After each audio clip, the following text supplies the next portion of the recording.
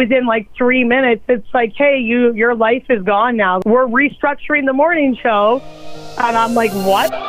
The goal is to still make great radio. Put in the time, do the work. I associated laughing with radio, and that's kind of why I always wanted to be a part of it. In this business, we forget just how great it is. This is the Off Mic Podcast, a radio show about radio life. This week on the show, it's radio free agent Sarah Nick. Sarah Nick, how does this start you wanting to be in radio? All the way to the beginning. Okay, so I was 18, and I kept getting kicked out of class for talking and being loud in high school. And my teacher actually suggested, like, you know, what do you want to do? Have you talked to anyone? Have you reached out to anyone? I said, I don't really know what I want to do. Like, I don't know what I'd be good at. And my teacher actually suggested, well, why don't you try doing radio? And I'm like, oh, only famous people get to do radio, right? No, I ended up looking into it. I got a hold of Rick Lee at Sonic and the Bounce in Edmonton. Just devoted my time, the rest of my high school time, to go volunteer there and work on their street team. So that was really cool. So that was like my first foot in the door. And then I graduated from high school and I got right into radio at NATE. It was pretty wild. Like, I was in the industry pretty much right away. Were you growing up the kind of kid that listened to the radio? Like, I know you're young enough to have been around MP3 players, iPods, all that stuff. Did you have a connection to the radio before someone was like, hey, you talk too much? I always loved music. Like, that was something I was always passionate about. Like, I have vinyl. I have all that fun stuff. It's LimeWire, when that was a thing. Like, that was a huge part of, like, my growing up. I would always be picking the music, the playlists at the parties, all that stuff. So it was a really music-driven thing. And then I loved talk shows, and I did grow up, obviously, listening to the radio and all that. So I always found it was interesting, but I never actually thought, oh, my goodness, I could do this for a job. Because, again, I thought that you had to be, like, this famous person. You had to know all these things. You had to, you know, do all this work to get there, and I didn't really understand how it worked at the time. Rick was a really big player. Rick Lee was a big player in this because he got me into Sonic and then was a really good reference that I still have to this day. The intern army from Sonic, I talk about it all the time on this podcast. It's one of the best street team outfits in the country.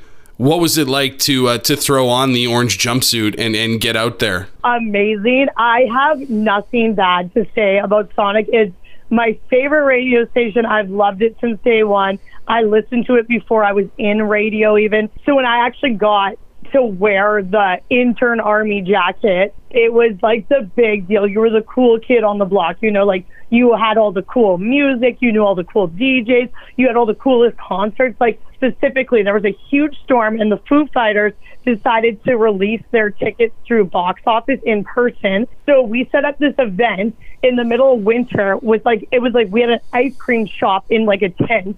And while listeners were waiting in line to get their tickets, they could come and have ice cream with us. It was the coolest thing ever. Literally the coolest thing. But when you look back on a street team or a promo career, a lot of people, they remember the concerts that they got to go to, the events they got to go to, some of the different things like that. Did you ever do anything weird? Like, when I was on street team, I did a ton of weird shit. At one point, I was putting leeches into a bathtub with a guy wearing 3 women's thongs. I'm sure I could think of one. I'm just trying to think. We've done a lot of weird things. Like, always intern armies are kind of like the guinea pigs. It's like, oh, well, if this doesn't work, you guys are going to be the ones to embarrass yourselves. So, like, we had to wear, like, underwear and do an underwear run before that had, like, 91.7 The Bounce on the booty and all that. I still have those boxers to this day, actually. So we've done a lot of really cool things. And, like, Sonic was such a weird, like, alt-rock station. So the memories I remember from Sonic the most is definitely, like, Sonic Boom. My phone actually got ran over by one of the artists driving into the festival and bent my phone in half, but it still managed to work. So I was working with a phone that was literally bent in half. Please tell me you know which artist it was. I honestly think it might have been from Cage the Elephant because I knew that we met with them later that day. So I'm pretty sure it was Cage the Elephant. But again, could be wrong on that part. However, it was hilarious because everyone was there and saw it. My phone worked up until a year after, so it was great. Well, that's all right then. I mean, that's a well-built phone. I know, right? iPhone. Everyone, don't knock it till you try it, okay? Oh, no, we're not plugging iPhones. This is an Android show. I'm sorry, you're going to have to go. I was waiting. I was like, oh, someone's going to get mad here. So you got to work with a guy like Rick Lee, and I mean, that guy's been everywhere, done everything, a great mentor, a great guy to talk to and pick the brain of for the business. But it wasn't until after you had been working in the street team for a while that you actually went to radio school. Once you got to Nate and you're in the classes and you're in the studios and you're actually getting some hands-on training, did it come as a bit of a shock as to what actually goes into being on the radio? Absolutely. So here I am, this loser. I walked in late my first day of college because I hit a parked car. So I was late. I had no idea what I was doing. I thought I was just going to go in, talk in a microphone and play music. I didn't know how it really worked. I thought that was it. That was the only thing you could do. But the first class, they pretty much break it down, being like, okay, you're going to have to move. You're going to be poor. And you can do a bunch of different avenues. And it's like, wow. I thought this was completely different. I loved it though. I loved going to Nate. I had the best time and made the best friends ever there and learned so much. It was such a growing experience for me because I was 18 when I got into Nate and one of the youngest ones in our class. So I learned a lot about news. I learned a lot about, people skills. Maturity was a huge thing. That was the biggest thing probably was okay, you have to kind of be a little bit grown up here. You can still have fun, but you have to learn. You're here for a reason. So it was awesome. I loved it. I love trying to kind of place together graduating classes from different radio schools. Is there anybody who is in your class at Nate that's still in the industry doing stuff today? So I know that Bailey Parker is in Victoria. A lot of my class, sadly, is doing different avenues. A lot of them actually got married too and also are having kids. So that was very interesting. That really stands out. No. However, the class before me, Tyler Jetling was in that class, Ty Jordan, who's now at Virgin Edmonton. There's a lot of people that ended up doing different things after radio didn't work out necessarily. But I mean, Nate's still the best. We both know that. Still the best estate. So as you're going through, you came into this because you were told that you talk too much. As you're going through the program, did you really think about anything other than on air? So I go in and I'm thinking I'm going to be on air or whatever. That changed right away. I actually wanted to go into promotions. And I know that's really bizarre, but I loved being a part of the Sonic Street team so much that I wanted to do all the events and coordinate all the events and stuff. That was kind of something I was really interested in. When I was going to Nate, I thought I was promotions is going to be it. That's going to be it. And it turned out that it was more than that. So when the time came, you're wrapping things up, and obviously the last semester at Nate is the work placement, the practicum. Where did you end up going, and did you find it difficult to get a placement? I actually got hired while I was still in school at Nate. Oh, shit. Yeah, I got picked up. It was during our third semester. I got a call from Abby White, KG Country Red Deer, to move down to Red Deer to do their weekends and also to do promotions. And I was like, cool, okay, these are two things that I can kind of venture into then on my own. So I finished the diploma on the road, wrapped it all up, and moved to Red Deer within probably a week of getting a call back. Yeah, Abby doesn't mess around. No, he doesn't. And he was awesome because it was my first job on air and he showed me the ropes. He gave me opportunities to do the midday show, which was really cool. So I did a lot more on air than actually promotions when I was at KG. And that's when I started to announcing and really, really finding my niche as an on-air announcer. The thing I've heard from a lot of program directors is that country is the hardest format to fake. Listeners, they live a certain lifestyle and they're really good at sniffing out bullshit.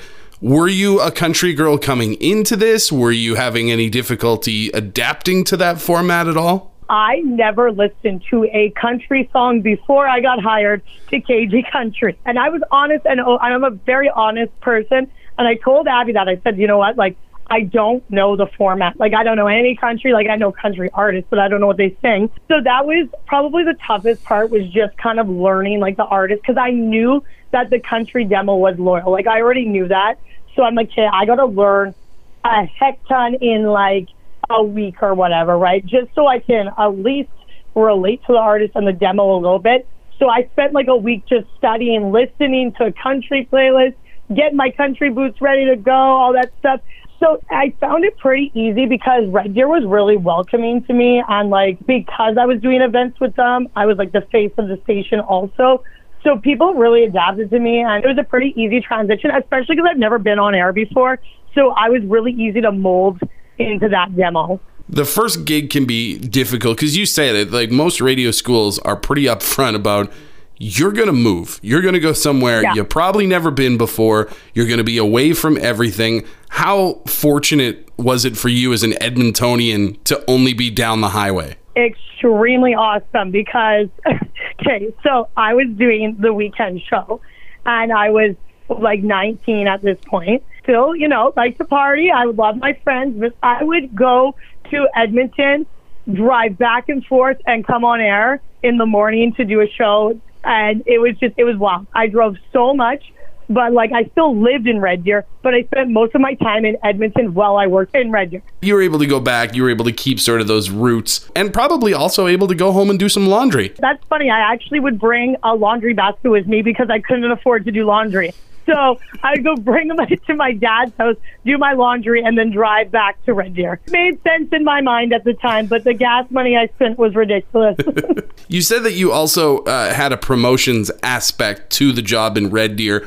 Did that sort of solidify things for you, and knowing that promo was something that you were interested in, whether it was contesting, event organizing, any of that stuff, or did it start to fall to the side? It kind of started to fall to the side at that point because I just loved the listeners there. I fell in love with being on air. Like, I liked being in the studio. I liked listening to the music. And then carrying the promo equipment, my man. I was so over carrying promo equipment. I just couldn't do it anymore. I was too weak. It wasn't happening. The tent, oh my God, the tent. I don't even want to look at a tent anymore. Dude, try being 6'3", 250, 260 and working on a street team. I carried fucking everything. You would be a sweaty mess all the time. Well, that's just my life. I'm a big boyfriend too. I get it. All right, so you just talked about you love Red Deer, you love the listeners, you love the station, you love the job, and then you left. Where did you go? My practicum was up. So Abby actually gave me the opportunity to do a full-time afternoon drive show in Blairmore, Alberta. And you're probably thinking to yourself, what the fuck is Blairmore, Alberta? Because I said the same thing. It's in Crow's Pass, down south in like the mountains. It's actually very gorgeous. I'm not even kidding. The demo there is you have to be over 75, you have to be retired, and you have to live in this small town with like literally one gas station. It was very remote. And what was the format there? Was that keeping on in country? Was that one of the KG stations? Yeah, so it's actually called Mountain Radio, and it was a country format. So I moved there to do afternoon drive, and I only stayed there for like 4 months. So it was good. I wasn't there very long, but I mean, like, I have really good stories from there because I was making absolutely no money, and then I was now 7 hours away from Edmonton, so I couldn't go home all the time. There was this one time, because it gets hot down there, and I couldn't afford AC or cable or anything like that, so I didn't have any of that. I didn't even have internet. I was like, man, I'm dying of heat right now. What am I going to do? So I Googled, I went to like the library there because I didn't have internet. I Googled like how to make a homemade air conditioner. Oh, God. So I know. So I used like a foam cooler. I filled it with ice. I bought a fan and I like poked holes in this cooler and then cool air would come through. It was so ghetto. Did it work though? I mean, the ice melted extremely fast. It worked for maybe 5 minutes at the most. Oh, yeah. Blairmore was an interesting experience. But I did I was doing only on air there, which was really cool. So I got to do some really creative stuff and like get the juices flowing. And I had a lot of creative freedom there because you don't have a ton of listeners. So it's kind of like find your sound, find what you like and figure it out, right? Between Red Deer and Blairmore, do you remember going on the air for the first time? Were you nervous, or have you always sort of been a confident person when it comes to this sort of thing? You know what? I'm pretty confident. I really didn't struggle with it. I think the most I was like stressed out about is like, okay, if I don't press the right button, but that's the most minor thing, right? So no, I was pretty confident because I just felt like, I'm like, you know what? There's not a ton of listeners in this town that I was in at the time. I'm like, it's okay if I messed up, like I'll learn, right? It's always been a learning experience for me. And I think honestly, like if you're nervous, I get it for sure. But for me, it's like, well, if you make a mistake, you're human,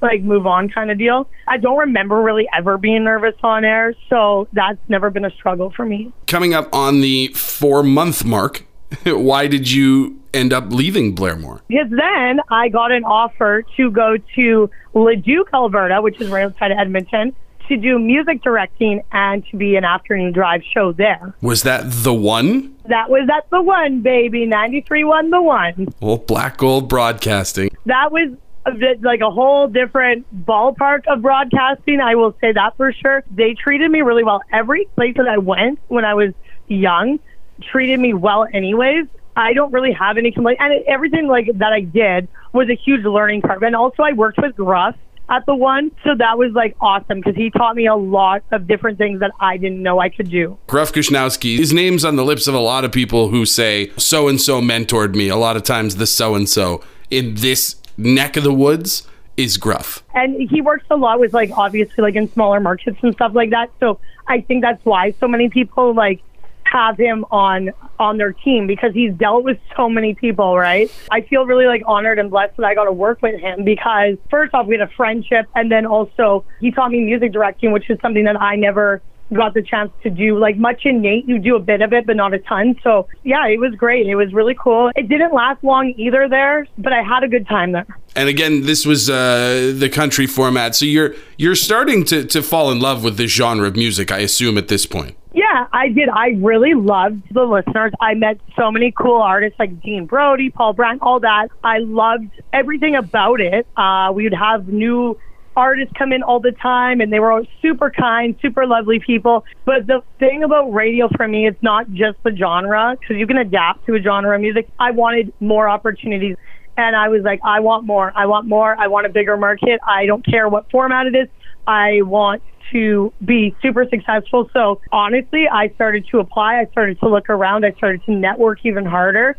Then along came Energy. Energy 106 in Winnipeg, which I want to get to in a second, but I do want to know this. Going from New Cap to, I think Black Gold owns, 2 stations in Alberta, and that's about it. So significantly smaller, which usually means fewer resources. Did that impact you at all as a broadcaster? Did you notice a difference of like, oh, well, when I was over here, we had this, this, and this, and now we don't? Obviously, there was like more of a budget with New Cap, so your contest and all that in the first place would have been bigger, right? There was a lot of support with Black Gold, for sure. Like, and I literally worked across the hall from like the owner of the company, right?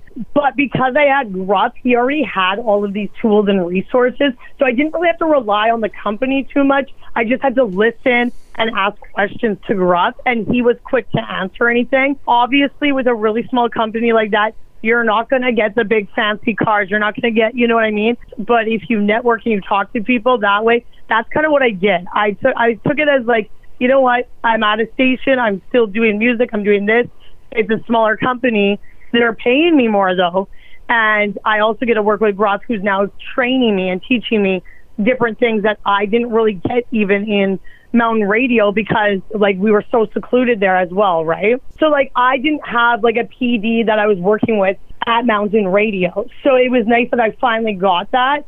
Like someone I could talk to about radio who could really mold me and shape me into a good announcer and have my back if I needed a reference or whatever later on down the road. Hey, it's Grant with Pippin Technical Service. I don't want to jinx it, but from the job postings and call volume, it feels like a corner's starting to be turned. Here's hoping everybody who wants to hop back in the saddle soon finds a spot. One thing we know for sure is that radio may never look the same, and from studios to infrastructure, one topic that keeps coming up is going virtual or into the cloud. There are two goals really with virtualization. One, make the tools that are used for professional broadcast more accessible, whether that be a 4-station combo, scrappy independent underdog, or a work-from-home studio. And two, move away from custom-built hardware to software that lives on the same general-purpose servers that are used to run the internet. That brings down equipment costs, adds redundancy, and allows new features to be added to a product that previously may have necessitated buying a brand new box. It also means instead of a large upfront CapEx cost for that box, those same tools can be had for a fraction of the price with a monthly license model. That evens the playing field. Want to talk about the future? Drop us a line at pippintech.com. We build broadcast. Did Energy approach you, or you'd said earlier that you were doing some applying? Did you approach them first? Okay, so Energy was a little bit weird because what happened was I applied at Energy, but then my very first co-host, Jeff Holland, who's now at KISS Edmonton, he asked me if I wanted to co-host a show with him in Winnipeg. And so I said, that's weird. I said, I already applied in Winnipeg, but I wonder if it's for the same station. Like, I had no idea. I just saw the posting on Milkman and really was applying and shooting for the stars because that's a major market and a huge upgrade, right, from where I was. I looked more into it, and yeah, it was the same station. They offered me the job pretty much right after I applied and talked to Jeff. That's a hell of a reference Holland must have given you. I know, right? I was like, oh, wow, you have a lot of confidence in me. I'm like 21. I'm like, all right, I guess I'm going to up and move my life 2 provinces away. As someone who grew up in Edmonton, had you, other than maybe the odd vacation, had you ever lived outside of Alberta? No. Well, actually, that's not true. Sorry. I lived in Winnipeg. I was born in Winnipeg. But then we moved when I was young. I was 6, and then I grew up in Alberta. I never really remember leaving anywhere than Alberta. It was kind of weird. I was like, oh, I'm moving 2 provinces away from everyone, and I don't even really know what the city looks like or anything now. Not only moving to a major market, because that was a big thing on your list and something you hadn't done to this point, but also moving into the marquee position of a morning show. And this doesn't happen for everyone, and it doesn't happen this fast. I'm not going to sugarcoat it. I feel super lucky how it all worked, but I was so overwhelmed when I got the offer because I was like, yes, I'm taking it. This is crazy. A major market morning show. Are you kidding me? But I was shitting my pants. I'm like, holy, this is a lot. It just completely changed my life, right? I'm confident, but I didn't know or think that I would be doing a morning show at 21 years old in Winnipeg. I think if you're 21 and already getting a major market morning show and you're not shitting your pants, that's actually more concerning because then you're a psychopath. Absolutely. So next time someone comes up with a story like this, if they're not shitting their pants, then something's wrong with them for sure. So I knew Jeff through Nate. And we talked, obviously, everyone talks on social media and whatever else. We kept in touch a little bit, I guess, after school finished and I was moving around, but not a ton. I don't know if he was listening to my show previously. I don't really know or really remember how or why he chose that he wanted to do a morning show with me. But he was definitely the one who reached out, and then Energy reached out right after. I don't want you to take this in a negative way because I don't mean it that way. But you have a huge personality. What was it like now having to share airtime with a partner for the first time?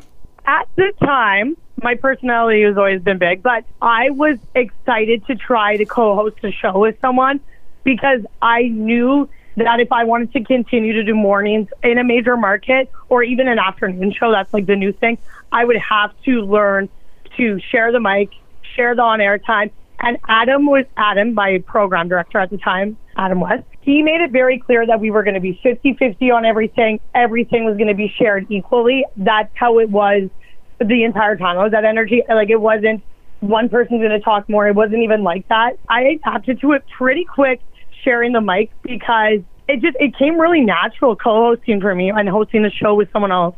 Every show, multi-person show, takes time to gel.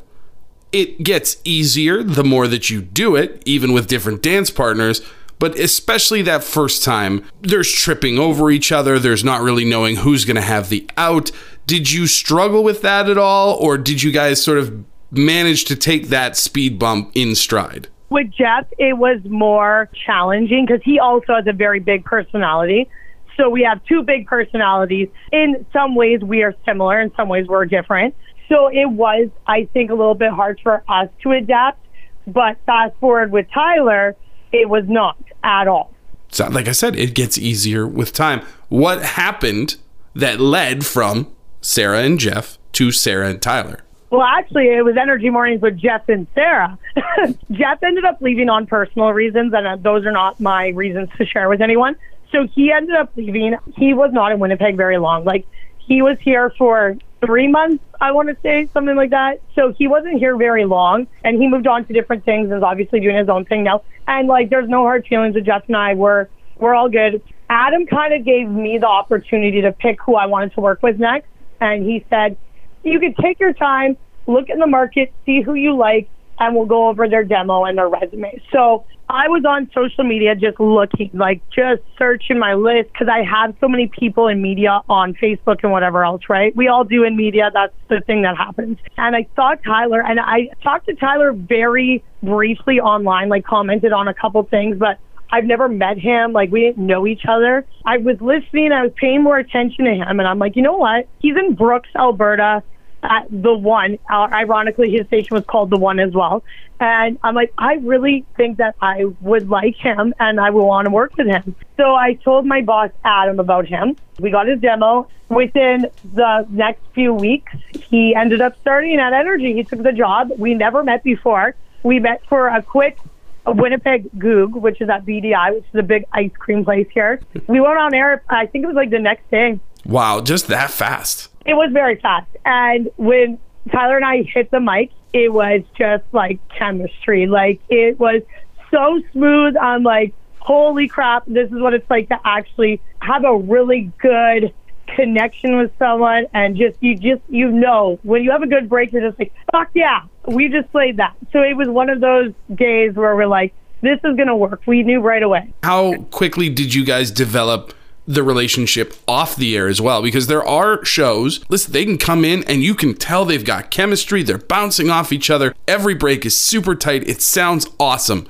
And then you find out that when they get off the air, they don't fucking talk to each other for a minute. You guys very clearly had a deep-seated friendship. How long did that take? Oh, I'm just going to cry thinking about it just because I just love him. It was really quick. Like I said, we went to the ice cream shop first day we met, bonded over pretty much everything, hung out after work. Like, within that week, I'm pretty sure we labeled each other best friends because off mic, we just got along. Like, we would obviously go off mic and talk a little bit more aggressive, swearing, not PG-13 anymore. But it was like our show on air, just off air. Like, it was just, everything was just good. We always had fun. And that was like our main thing, was like, we're best friends. We have fun.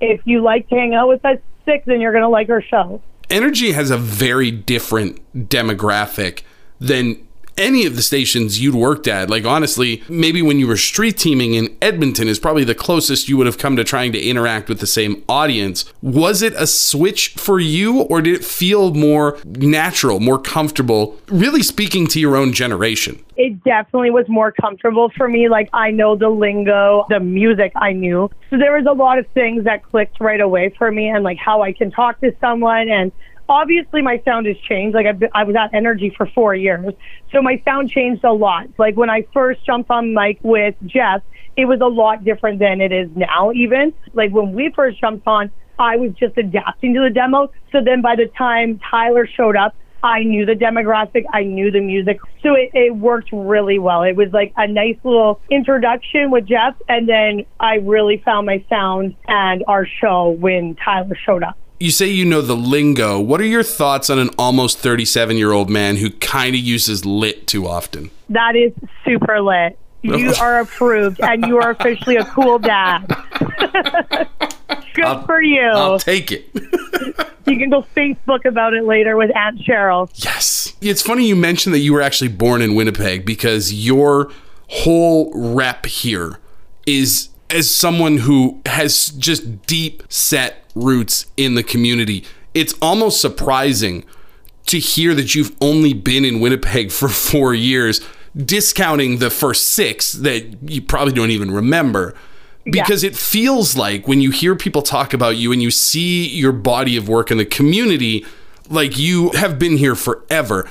What was sort of the reason that made you want to get so involved in this community? I loved the people. And when I started at Energy, everybody was welcoming. So that was right away, like, you're going to welcome me into your life. I'm going to welcome you into my life. It was a big thing about, first off, I love shopping local in the first place. Like, even when I was in Leduc and stuff, like, I was friends with the mayor and all that stuff. Like, that just comes natural to me because I support local businesses. And I think you shop local, it's going back to the community. You support local events, it's helping out people in the community. I'm very, very community driven. And I love going to the farmers market. I love going to local shows. I love supporting stand-up comedy. Like, those are things that I just find interesting. Whether I was in radio or not, I just have a platform to share all the great local businesses and local voices out there. But I would be doing local everything, even if radio wasn't a thought. And you can tell because even now you're still, I saw you in the newspaper the other day at a protest. Like, you are still getting out and doing some stuff. What would you say are some of the highlights on your community resume? Oh, gosh. A couple of years ago, Tyler and I hosted the Winnipeg Nightlife Awards. So that was a big one. That's like the big local, all the businesses get nominated. It's a red carpet event.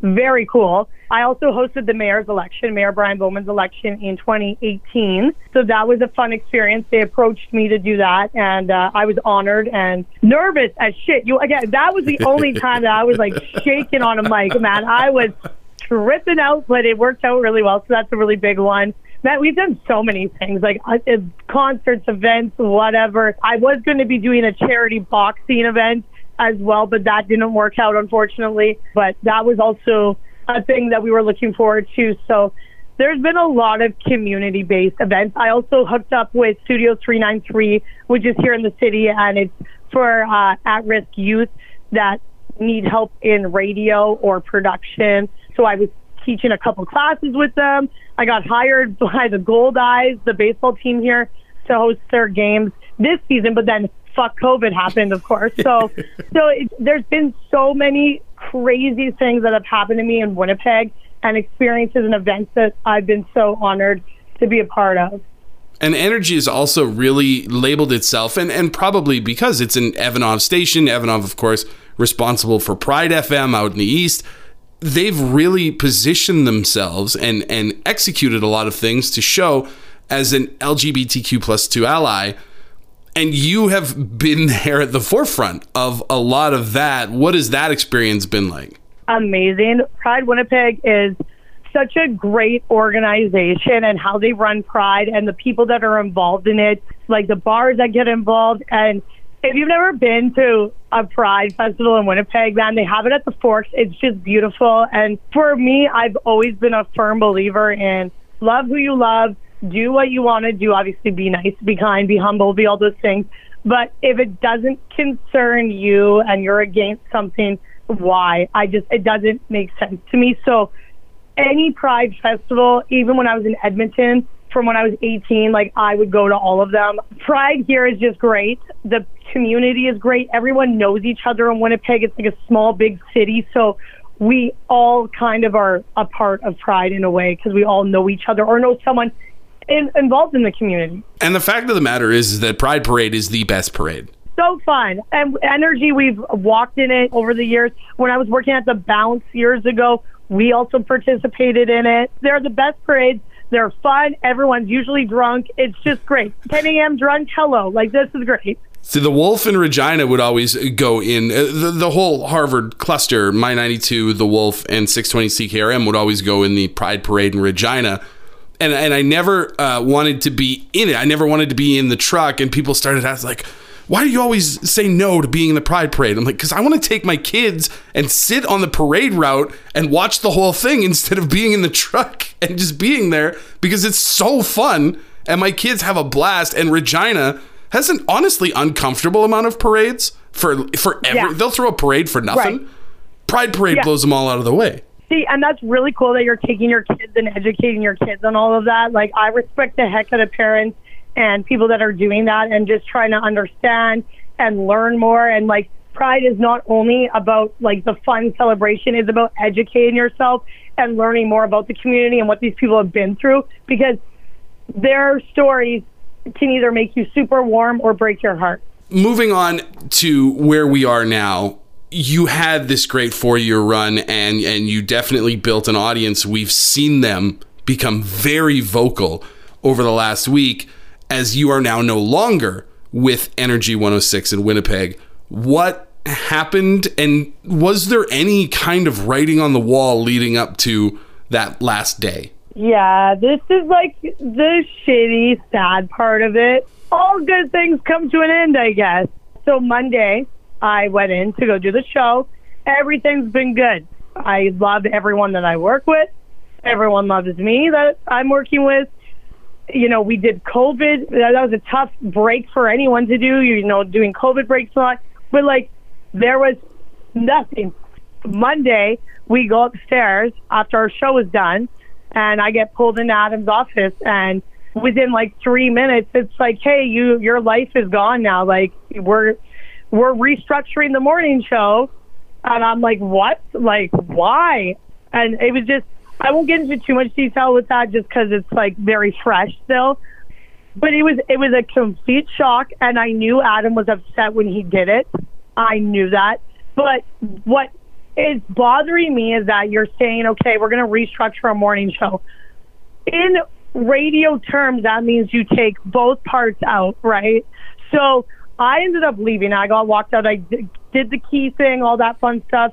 I pulled my car over to the side into this random parking lot, and I just started crying because I'm like, man, what the fuck just happened? Like, this is so fast. I have so many questions, but I don't know what to do, right? And then I'm thinking to myself, I'm like, Tyler's going to call me. Tyler's going to call me. He's going to tell me that we both have to go look for jobs. We're going to both start networking together, blah, blah, blah. But I never got that call from Tyler. And I'm like, fuck. I'm like, they kept Tyler. Like, I know that they kept Tyler, and I just got canned. And I don't really understand. To this day, really, I don't get it. I later found out that, yeah, Tyler's staying. I'm gone. Tyler called me pretty upset, saying, I don't really know what's going on right now, Sarah. And I asked him, I said, you have the floor, the opportunity to tell me right now if you knew anything. Because I'm not going to be mad. I'm going to be very almost at ease, so at least I knew, like, if there was something, you know. He's told me, nope, he didn't know anything. So I'm like, all right, awesome. Like, this is really cool. I told him, I was like, I'm going to put my phone away for the day. I'm just going to chill and get super drunk and figure this out. So that's what I did. So I got home. I obviously told my boyfriend what was going on, parents, the people that really are close to me.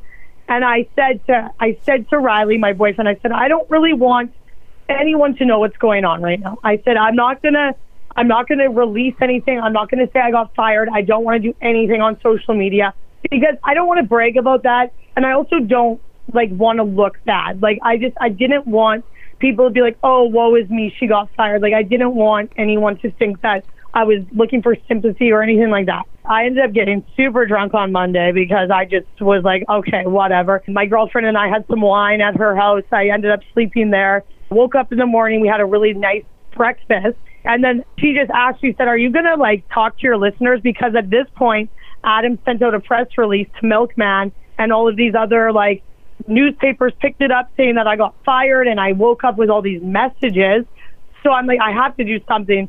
And that's when the video happened. In radio, especially modern radio, because it's become so much more multi-platform to be a radio host than just to crack the mic and yap at people on the frequency, we all dream of having a video go viral the way that you did, just maybe not under those circumstances. When you sat down to record sort of your statement, your thank you to the audience and all these other things, did you expect that it was going to become like a national trending thing? If I thought it was going to go viral, I probably would have put on some fucking makeup or something. Look like trash in that video. You know, I did that video because, like I said, I had breakfast with my girlfriend. I was like, I'm going to do this video. I'm going to do it in your sunroom. It's going to be super raw. I'm doing first take. I'm going to do it from the first take. I'm not going to practice anything. I'm just going to let it flow.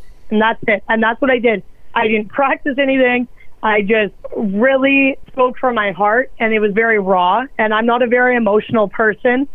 So it was tough for me to do something like that and like share it. But I also felt like I owed that to the listeners and to the people that were reaching out to me, because I don't want them to think that Tyler and I, that there was bad blood between us or anything like that, because that's not fair. And I wanted to make it clear that, you know what, like, yeah, I got fired, but a lot of people do in radio. That's kind of what happens. And just to like thank everyone, because this community meant a lot to me. And, you know, my whole life just got taken from me. My job, I might have to move from a city that I love, that I have a boyfriend here. We have dogs here. Like, it's a lot. I lost my best friend. I lost my radio station. Like, it was a lot to handle. And so I posted that video, and then I put my phone down, and it just blew up. Like, I was at the beach, and I saw that I went viral, and I was like, oh, shit, okay. This is crazy. It was a weird beach day. There were really two outpourings of support. Sort of when the news broke, when the release got let out from the station, from Milkman, all that stuff, when it became public, the public sort of reached out to, you know, express their condolences, to say they were going to miss you, to ask what was happening. People in the industry saying things like they knew you were going to bounce right back. And then you did the video, and the other outpouring that I saw was how many people in this industry were so impressed with you going with this statement and not burying your former employer, not burying the guy who let you go, not burying the ex-co-host, any of that stuff. At 24, you're not supposed to be that professional in that situation. So where did that come from? Well, I got to thank my family for raising a genuine, nice person. But, you know, it's just one of those things that I learned early on in this career. Like, don't burn bridges. For me, it's pretty easy to take a positive outlook on something that's shitty. Because what am I going to do? I'm going to sit there and cry and get mad? Well, there's literally nothing I can do. The only way to move forward is to look positive forward. So I went with, you know what? This happened. I don't really want to talk about the parts in detail of what happened, but I'm good. I'm alive. I have good friends still. I have really supportive people, obviously, with me. And I carry that attitude every day, whether that video would have went viral or not. That's how I look at this situation. One door closes, another one opens. And in this case, it was a lot that opened up. It had to feel good to see just how many people not only were saying like, oh, I can't believe this has happened. And there's an outrage that's going on. And I don't want to get into that because that's not your story. That's someone else's story. But there was all of that. But there was also all these people that were basically reaching out to tell you how you touched their lives, whether it was that they didn't know what they were going to do with their mornings without you and Tyler, that they couldn't believe someone who had done, you know, XYZ event was no longer going to be in their lives, all that sort of thing. Did it feel like that investment of your time and your energy in the last 4 years was really on display at that time? I worked my ass off here, and I definitely won't sugarcoat that. Like, I was, especially when I first started here, doing every and all events that I could. And I went out and I shook, pre-COVID, a lot of hands and kissed a lot of babies. Like, I did a lot of groundwork to build an audience and to make them feel like they were loved.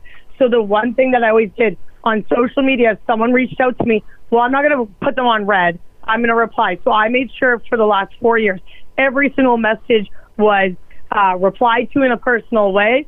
I made sure if there was a volunteer thing, if there was, you know, a birthday shout out, if someone needed help promoting an event, I was doing all of this on my personal stuff, not even on energy. This is like aside from energy. Like, this was all on my personal social medias. When listeners called us, I treated them like they were young. They were my families. Like, I called our listeners my sisters or my brothers or my best friends, all that. Because I felt like that. I'm like, you guys are my friends. You guys want to hang out and listen to me all morning long? I wouldn't want to do that, but that's cool. If you want to do that, that's awesome. So, you know, it's sad. And, like, you know, the mayor reached out to me and stuff. So there's been a lot of people that have contacted me and sent me, like, warm wishes and all the best and whatever else. But I'm more so worried about like my listeners, if they're going to be fulfilled on air, or are they going to have that? Because a lot of our listeners are going through, you know, layoffs and stuff. And because of COVID, some of them were going through depression.